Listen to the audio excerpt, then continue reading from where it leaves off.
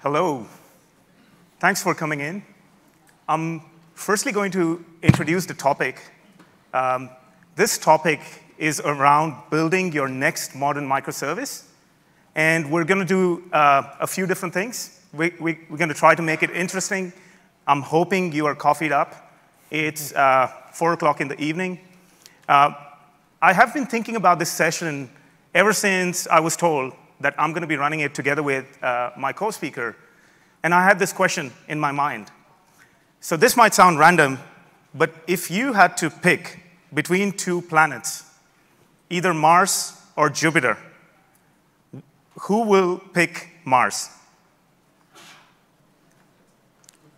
So obviously, the rest are going to pick Jupiter. You're going to see why this is important. Before you go on.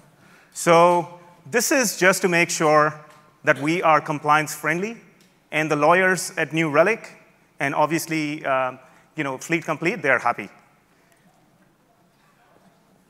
So before we get started, how many of you are the adventurous type? So just as a little bit of an icebreaker, I arrived here on Saturday. I decided to be adventurous.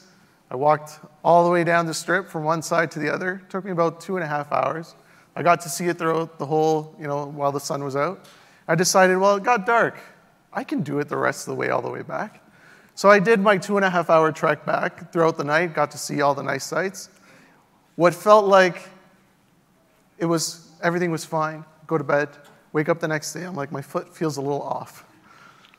24 hours later to this morning, sure enough, there was a swollen foot and a nice bruise right there.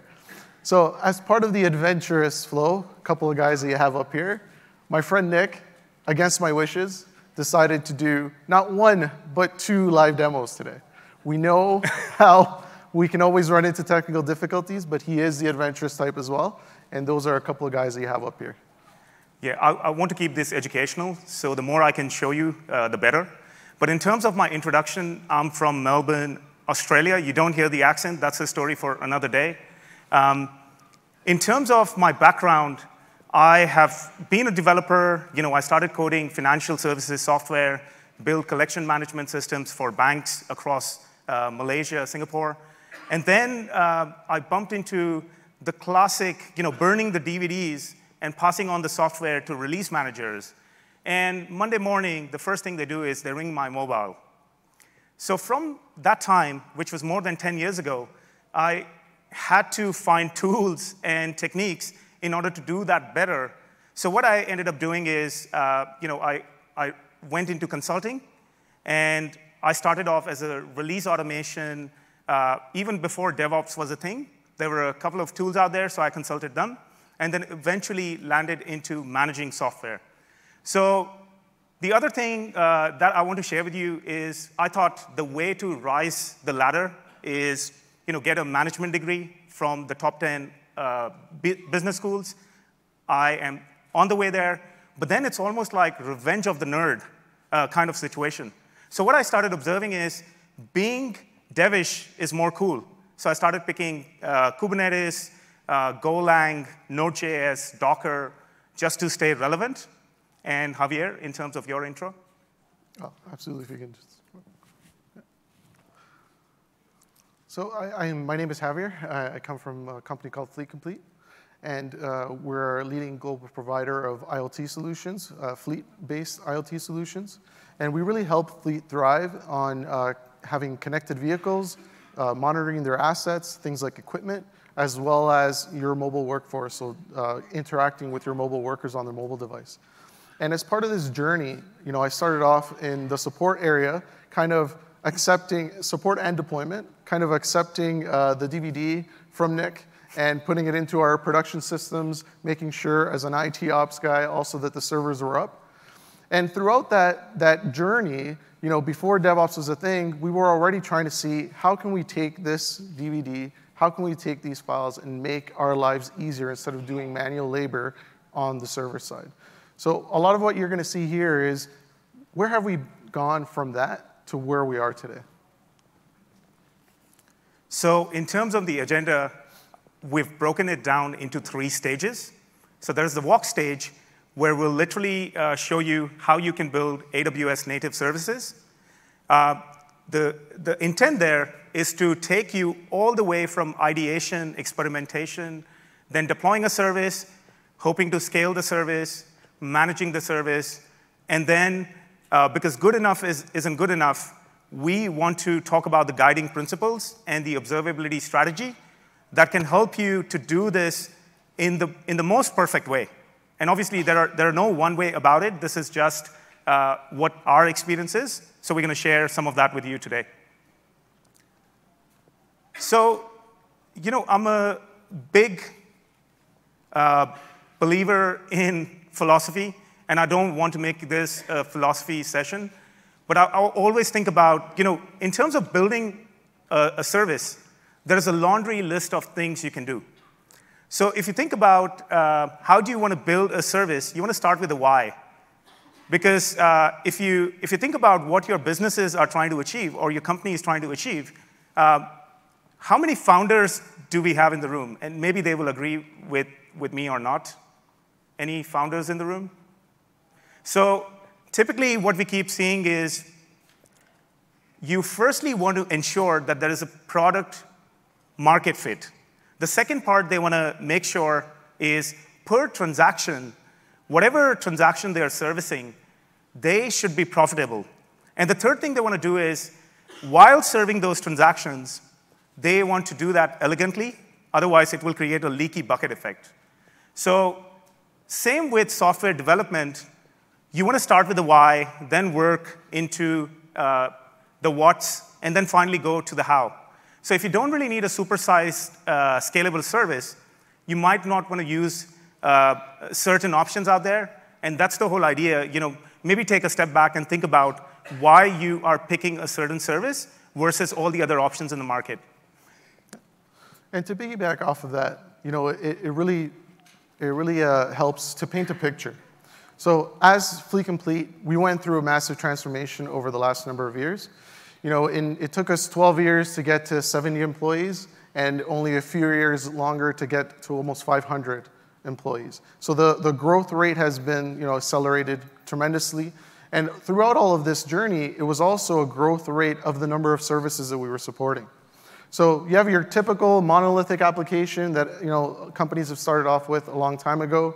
You start to break apart that monolith into all these different microservices, and all of a sudden you find yourself that all the different dev teams want to use the niche technologies for their particular service. You start to get into a whole ecosystem of new tech stack. Now, somebody needs to manage all this tech stack. Somebody needs to also have all the monitoring and alerting. And this is where Fleet Complete took a little step back and said, hey, we want to make use of the best technologies that are out there. We want to be modern.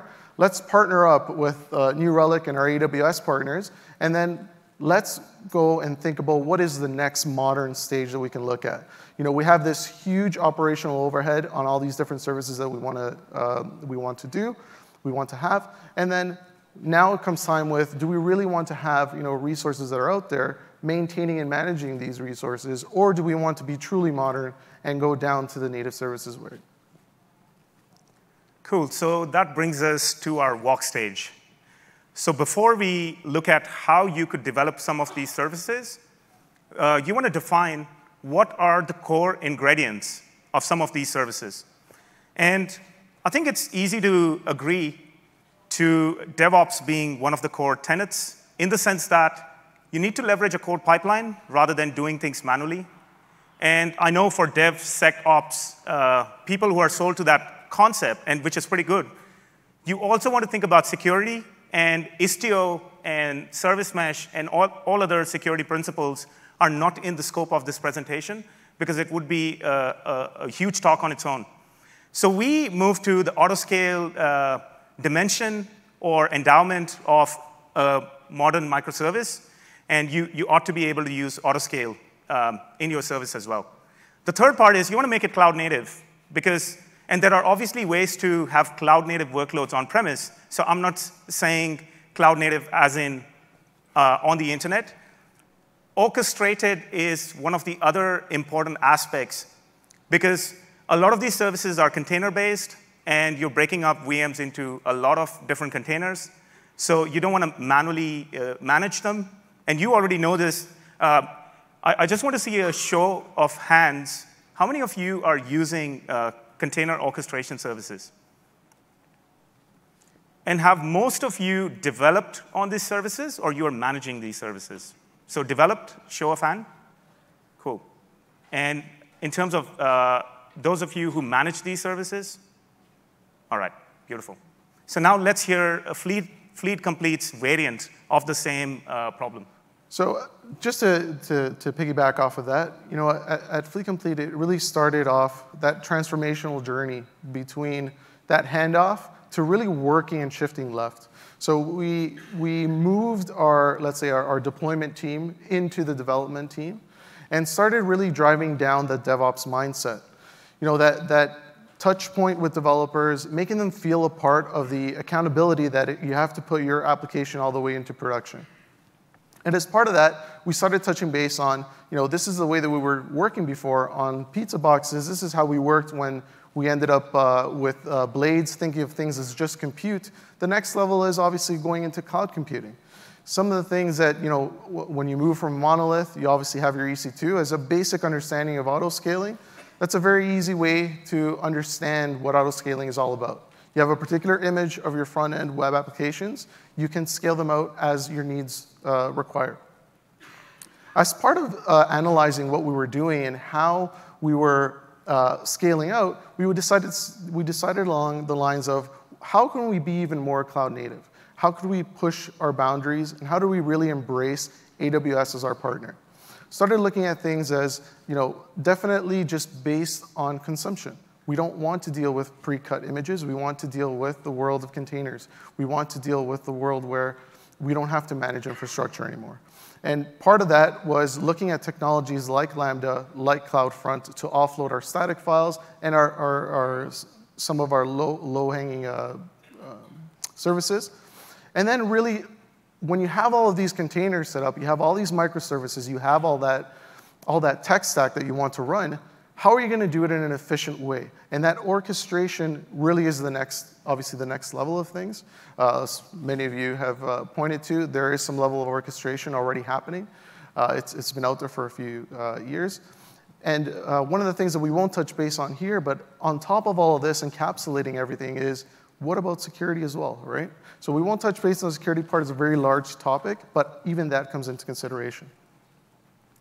So now that we hopefully agree on what a modern service looks like, we want to talk about some of the best options out there. So Amazon EKS, AWS Lambda, and AWS Fargate is what we chose to build the service that we are going to demonstrate. And the benefits we saw outright were along the lines of least operational burden.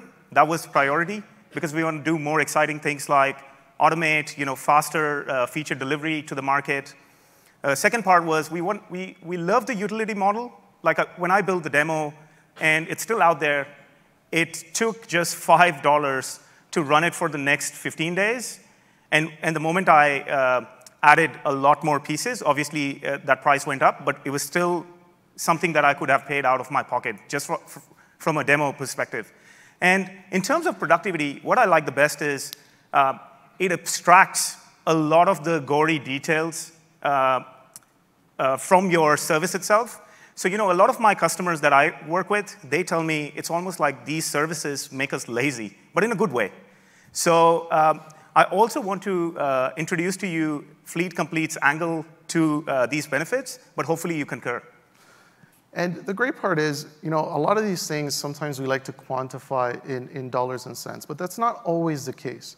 And a perfect example is, you know, operationally, you're dealing with all these different services you need to upgrade, you need to update the OS that they're on, you need to maintain those security cadence. You have resources dedicated to that.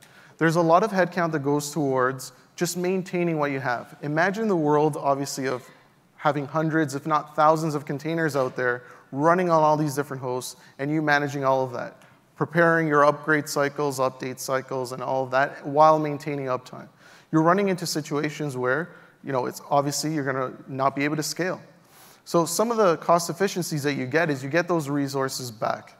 And we want to really take advantage of the fact that now those resources can be taken into consideration for things like New Relic's a new app store, which they have a cost optimizer.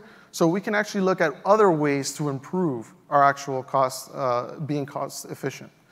And part of that, the whole New Relic platform is now we do have a whole bunch of different services that we are monitoring. How do we monitor them better? How do we create your single pane of glass that everybody talks about? And one of the things that we found as part of partnering with New Relic and AWS is that we're all on the same page. They have the tools, they have the tech stack to be able to go ahead and use all these native services and be able to inject that into a single dashboard, a single tool that we can actually use to monitor the health of our applications, pinpoint when situations arise, and actually have a faster time to resolution. And those are key things when you think about the reasons why our customer use our product is because they want to see where their vehicles are. They want to see where they're, and it has to do, I'll give you a couple of stories too. It's, we do have some emergency services online, or even when it's not emergency services. We had a client that was just literally driving down the street. They expected a driver to arrive at a certain destination. He was late. All of a sudden, the dispatcher says, hey, where is this driver? Why is he so late? Well, he's always on time. What's happening? They took a look at where the location was. They noticed that he was on the side of a highway, immediately pinged the driver, wasn't responding, called 911. He had ended up having a heart attack. So there's a life component to this, and this is why we really need something that's mission critical, always up as much as it can, obviously within reasonable constraints, and having New Relic and AWS understand that world for us really helps us build a more robust service. For example, because we are IoT heavy, IoT Core is one of our larger services that allows us to scale. We have millions of data points that come in every single day. As part of those data packets that we get, there's tens of different sensory information that we get for whether it's vehicles or mobile devices, whatever the case may be. So that creates billions of data points that we have. All of that needs to be monitored. All of that needs to be ingested. And working with these kinds of partners that really understand the business and understand scale. Obviously, Amazon can scale very well. We want to take advantage of that and help us grow along with it. Again, by maintaining operational overhead to a minimum. Great. So it's game time. This is the fictional situation due to which I asked the question, would you go to Mars or Jupiter? So imagine there's a fictional situation. We are in 2045. Everyone is kind of talking about it right now. The Earth is no longer livable. And there are 65,000 people chosen to be able to go either to Mars or Jupiter. And you're all the chosen ones, so you don't have to worry about reserving your seats. But what you need to be able to do is send your last wishes to the ones who are going to be left behind. So it's a little bit emotional, but I don't mean to tap into your emotional centers. What we want to do is crowdsource some of that traffic when we get into that phase. So next up is the architecture that I chose for this application. I built upon one of my colleagues' existing work, and I was like, how can I make it more interesting?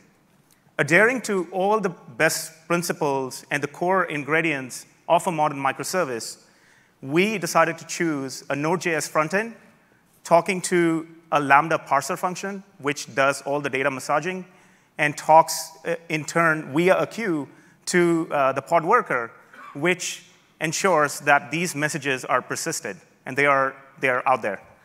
So this is the application we built. We now want to get into our first demo. And let's do some traffic generation. So if you pull out your phones, I want you to break this app. And I deliberately made it flimsy. I think it's going to break. But let's see what happens. Right after you have done this part, we will firstly show you how this application was provisioned and enabled, and then we're going to go into our second stage. So anyone got to submit their last wishes? Yep, we see some yeses. Anyone on Android? How many Androids? Yeah, you will expect some errors. That's, I'm not too pricey about one or the other. I'm happy with both. I just had the code handy, so I plugged it in. Now, let's go to the demo piece. You've obviously generated some traffic. I'm going to run load generation on top of this. But in terms of how did we build and provision the service, we build CloudFormation stacks. I'm not doing all that work by running all the scripts.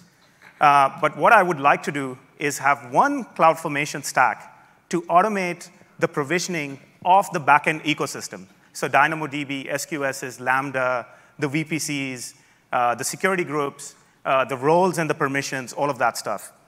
And the second stack I deployed is the cluster itself. So we enabled the EKS cluster.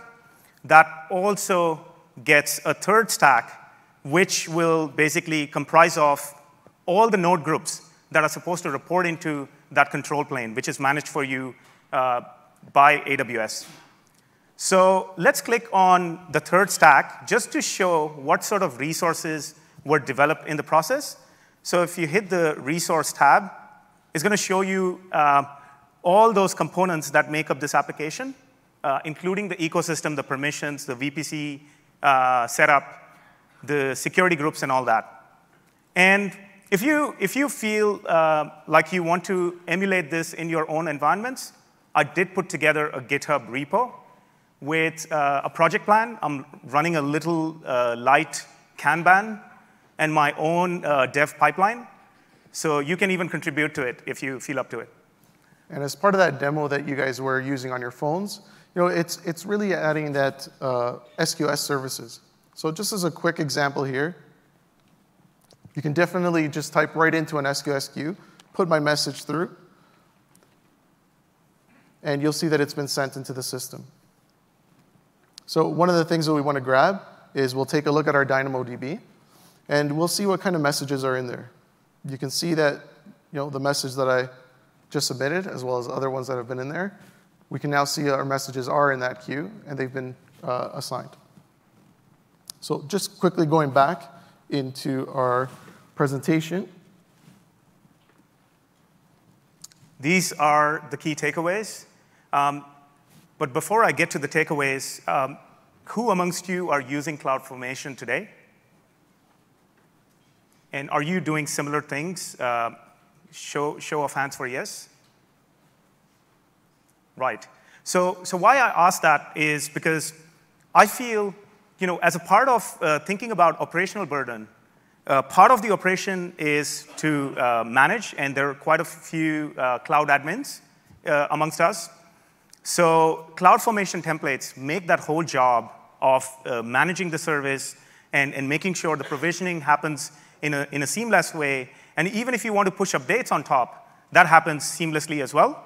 And I'm running a workshop on this on Wednesday, but we'll talk about that later. The third takeaway is we have gotten past taking this from ideation to experimentation and pushing it out in the marketplace. So we are done with the walk phase of the demo. Hopefully it made good sense. We now want to also think about, now if the service was crashed by your traffic, how would you manage it? And if you were able to rewind time, how would you redo the definition of a modern service and then go all over again? So that's the next part. And with that, you got to see this slide prior. We'll trade spots so you can continue. I can navigate. Yep. So you just seen the application. It's a set of AWS native services, and that's great when everything's humming along nicely. As you're building a house, you always want a good foundation. So as you can see in the slide, there's a New Relic foundation amongst all of these services so that you can have that level of observability that will give you insight into, if anything does happen with your application, what are the different steps that you can take to actually resolve it. Did you want to do that? No. So the other thing we wanted to highlight to you is if you were to redo the definition of a modern cloud service, you want to add a bedrock of observability. You can draw on the metaphor of how buildings are made. And if you talk about Burj Khalifa, It has really deep foundations. So it's kind of like that. Now, in terms of the instrumentation effort, you pepper your entire architecture with different agents. So you start with the front end. Now you have access to that front end on EKS. So you're able to deploy a pod that monitors EKS together with things like OpenMetrics Prometheus. You can jam it all together and then marry it up with CloudWatch, which can natively watch services that you don't have access to in terms of a console and see what's under the skin. You then move to the Lambda functions. You deploy app agents on the Lambda functions as well, and same with Fargate. So if I now redo the whole demo, this time around, I'm going to focus on the management of this service. And assuming that you broke the app, I also ran some load in the background. If the app is broken, we want to find out why did it break. And this happens to us all the time. You push an idea out in the marketplace. Users start to take that service seriously. You see exponential or linear user growth, and then you don't know how to scale this. So what happens is, instead of innovating, you pump hard brakes on your innovation cart, and you switch sides into the stability cart. And I see it happens with startups, scale-ups, and grown-ups. I'm not saying startups aren't grown-ups, but I think in order to make sure I sync with the suffix, I had to come up with a replacement for heavyweight companies. So let's do the demo part, and I will navigate this time around. So this is a service you saw.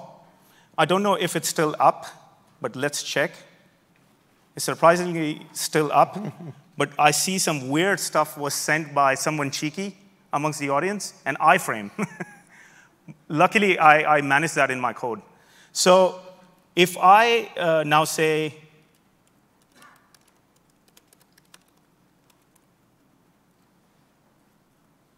I can still see some messages coming through, which is good. So if I now want to manage this service and see what's happening with the service itself, this is the console that we typically rely on. It's a cloud-native console. It's a lightweighted UI. It's all React apps. Most of the apps are provisioned by us for our end users. And the objective is we decided on a UI SDK approach, a programmable platform, so that if you have React skills, you can push your own apps on top of our UI and then visualize data in your way. But if you don't have those skills, there are lots of applications readily available for you. So the first piece I'm going to walk you through is what I refer to as areas of concern. And there are a lot of SRE leaders, old school support folks, and even the more modern type of roles where you have to be a general specialist. This could be a view of all the things that you care about, and we refer to this as your workload, which is why we gave it the name workloads. And as an example of workloads, as part of developing a microservice, really there are loosely coupled services that maybe other teams might own. And this is one of the features that we really enjoy about platform New Relic One. And it allows you to really define a dashboard for that particular team. And what I mean by that is when they're accountable for something, they're able to now see not just their services, but their other team services that they rely on. So you can easily, when there's a problem with one team's application, they can see if it's their problem or another team that they need to engage as well. And it makes it very easy to have different dashboards for different teams. So it's almost like looking at that same architecture we introduced in the walk phase in a disintegrated way. And the second thing it does is it automatically annotates these constituents of your modern service in terms of what's on fire right now. That's the first thing it answers. The second thing it answers is what is alerting. So on the right-hand side, if I'm being told the host is on fire, on the right-hand side, I'm being told why the host is on fire without switching screens and losing that context on the host being on fire. The second thing you can do here is if you scroll down, you'll start to observe. We always talk about that single pane view and one view that will solve all your problems.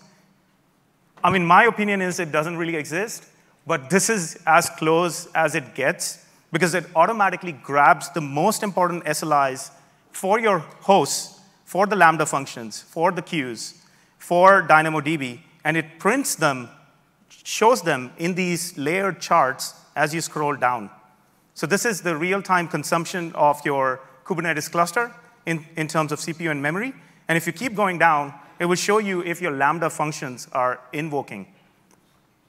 The second thing you can do here is if you now want to go deeper, you can pick the list of entities. Everything is an entity within our observability platform.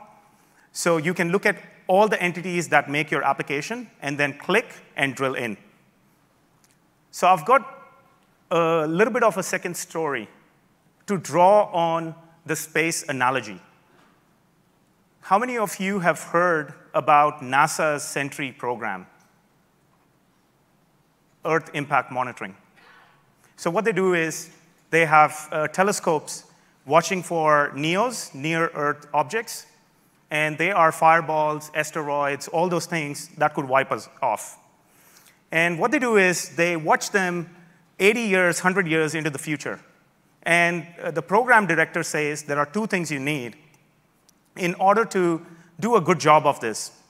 So he feels that you have to have telescopic patterns, and you need to have seismic sensors on Earth for smaller objects or smaller problems that escape or are not detected on the telescope. So to draw those principles, he boils it down to two things. So telescopic patterns and microscopic patterns. That's exactly what I'm going to demonstrate next to you. So this is the telescopic view of your EKS. There are 3 nodes in there right now. And I can click on a particular node service and see what this node is up to in terms of the most important SLIs. I can then say, I want to go a little bit deeper. I want to see what's really happening on this host. And I can see that memory consumption hit its limit.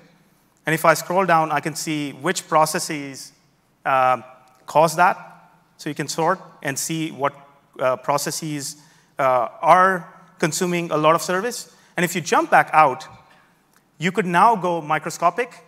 So my most important app here is my front end. So there's just one copy, one pod of my front end. I can now say, I want to see what's happening on this front end. And it then shows me 2 things. It shows me the log view, and it shows me the pod events. So if I click on the log view, it will show me 3 seconds by 3 seconds what's happening on the pod. And the good thing here is it's elegantly managing all the messages that you sent.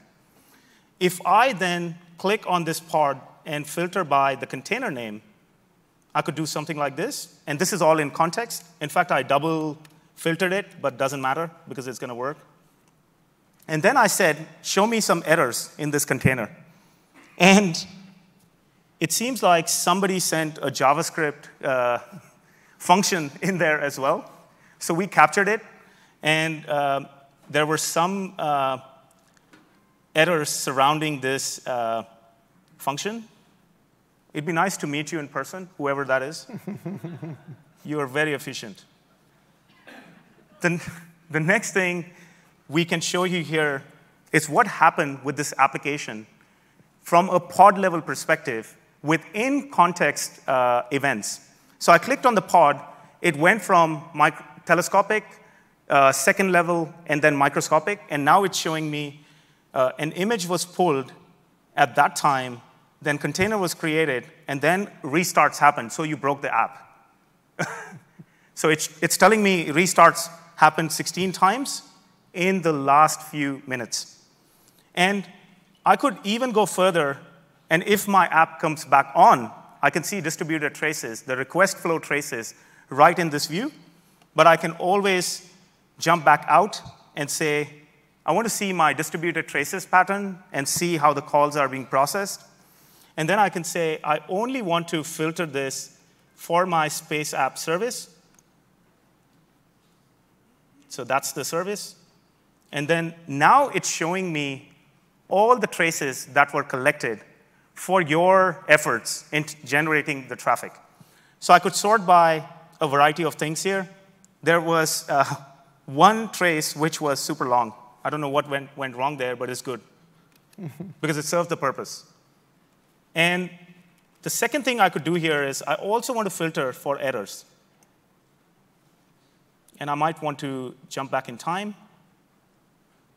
And I can see that if all the Android devices related traffic was collected, then you can even expand into the errors that point out you used the wrong browser.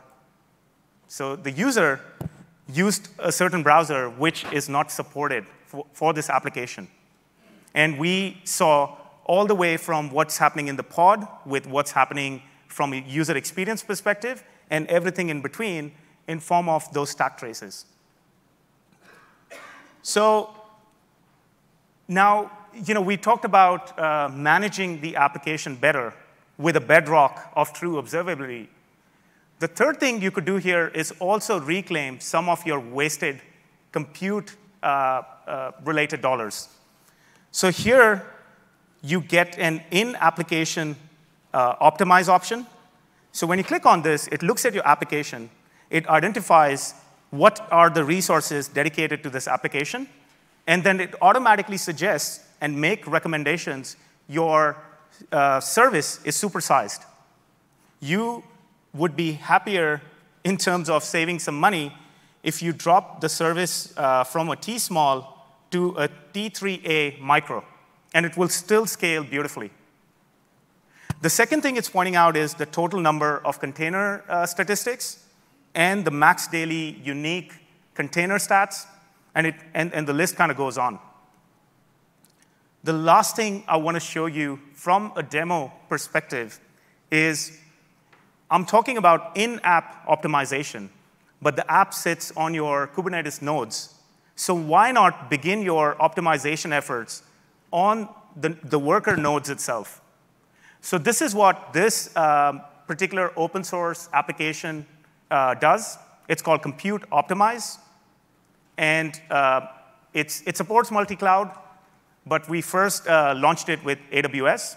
And what it does is it's now telling me, based on the instance types that you have within your environment, you could reclaim $449.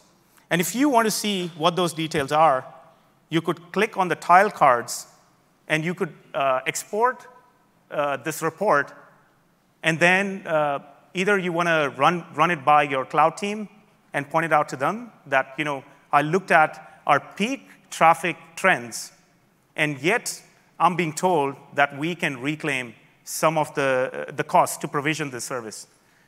So this is how I would basically support the ideation, experimentation, launch in the marketplace.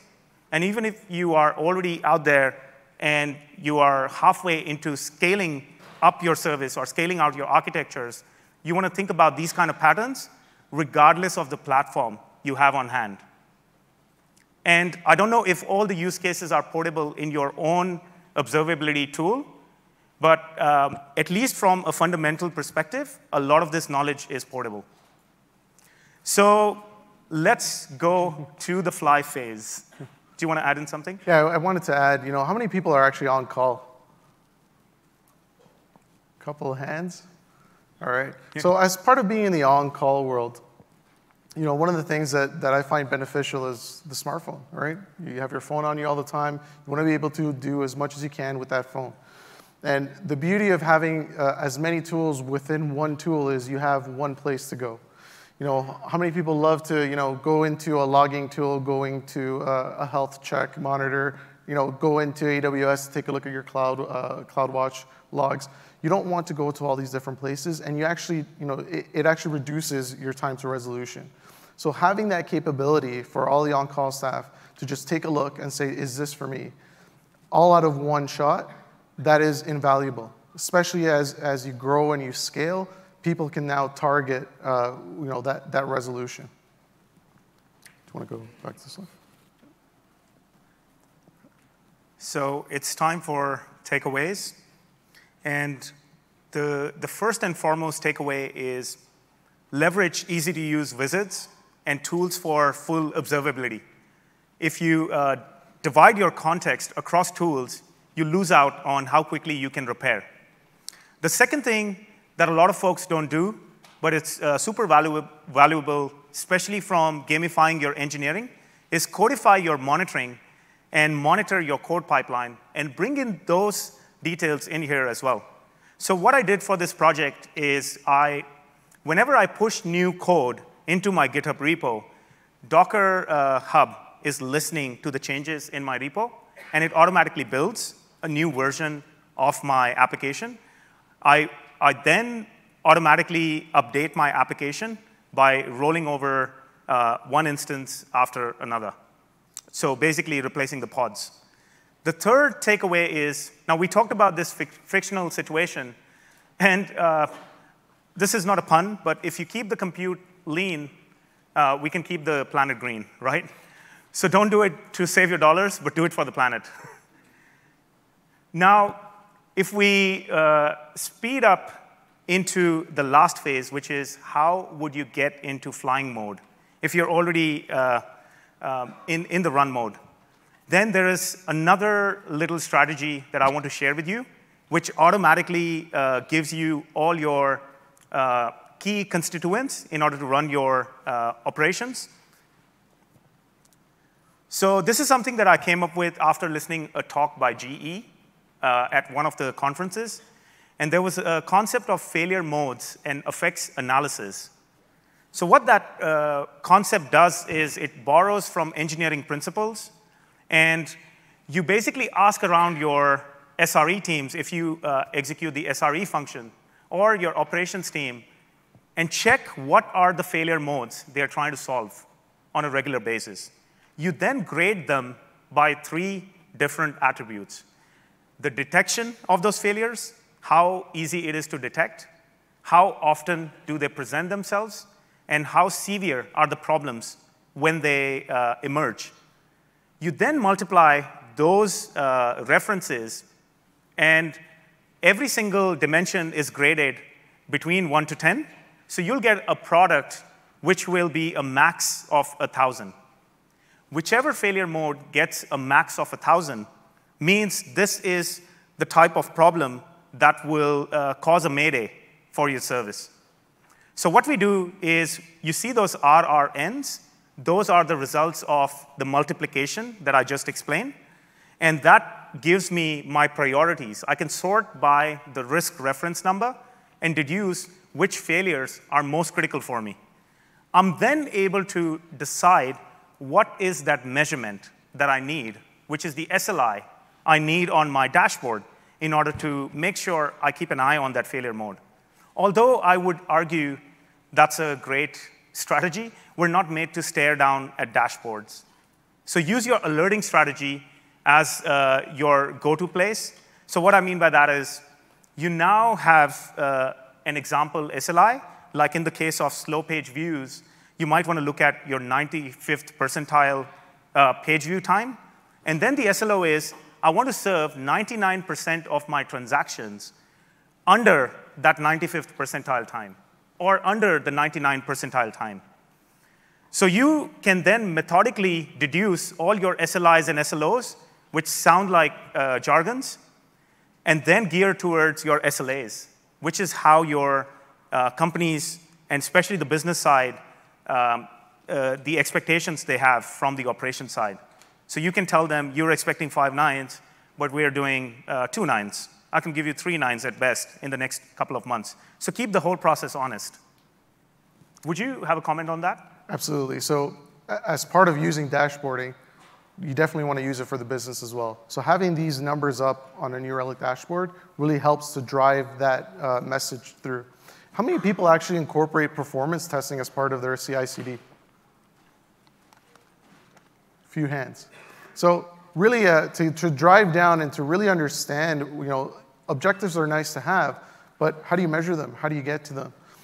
Could this application that we built today have benefited from a performance test? Obviously, it would have found that it couldn't scale up properly. It ran into issues. And I think as part of incorporating performance into your CI/CD, it allows you to give better thresholds to these numbers. And then you'll be able to truly prove where your application really stands. As part of that whole DevOps CI/CD mindset, as you start introducing new tools, you always look at what lies ahead. And as part of that, you always think, what else do I need, right? In the last few years, security has been a very big thing. You want to start incorporating some security tools into the mix. And I think that the way that it's going to go forward is not only is it going to be DevSecOps, but we need to look beyond that. That's already been there, done that. We already know what security is. And we really need to look at what's the next step. So I'll leave you with that. We have a couple of quotes for you. I've got closing thoughts for you. So I'm a big blog reader, and highscalability.com is phenomenal if you're trying to learn more about what you can do in your particular situation. So I bumped into this quote. It says, the best way to speed up a website is almost always to add cache and add some more cache. And I think that the real response is you also want to add AWS and an observability platform like New Relic to your equation, and then you can truly harness the power of performance. With that, we really want to thank you for staying by. It's kind of late in the evening. I'm pretty sure you're worn out. So thanks for listening.